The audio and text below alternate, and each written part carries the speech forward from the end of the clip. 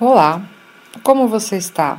Hoje vamos conversar um pouco sobre como a psicologia se aplica no esporte. A psicologia do esporte é uma ciência que estuda os comportamentos de pessoas envolvidas no contexto esportivo e de exercício físico. O objetivo do psicólogo do esporte é entender como os fatores psicológicos influenciam o desempenho físico e compreender como a participação nessas atividades afeta o desenvolvimento emocional, a saúde e o bem-estar de uma pessoa nesse ambiente. A atuação profissional mais conhecida está relacionada aos esportes de alto rendimento, mas não é só isso o foco do psicólogo do esporte. As áreas de intervenção são compostas também pelas práticas de tempo livre, atividade física como manutenção da saúde e do bem-estar, pelo esporte escolar, a relação do praticante com o ambiente escolar, nos mais variados graus, pela iniciação esportiva, crianças e jovens envolvidas em atividades esportivas, pedagógicas e competitivas, pela reabilitação, recuperação psicológica de lesão de atletas e praticantes de esporte, assim como pessoas que praticam atividade física como meio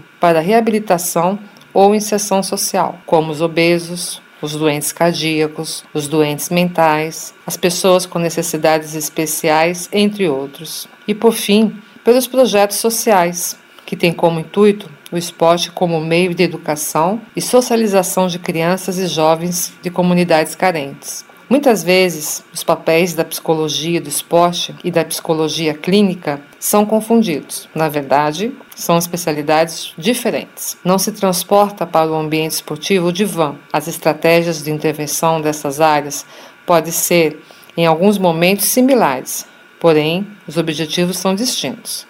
Na área esportiva, procuramos desenvolver as principais habilidades psicológicas para um bom desempenho. Na próxima semana, falaremos mais sobre outro assunto. Eu sou Cláudia, psicóloga, e estarei aqui na semana que vem com você pela Rádio Conselheiro.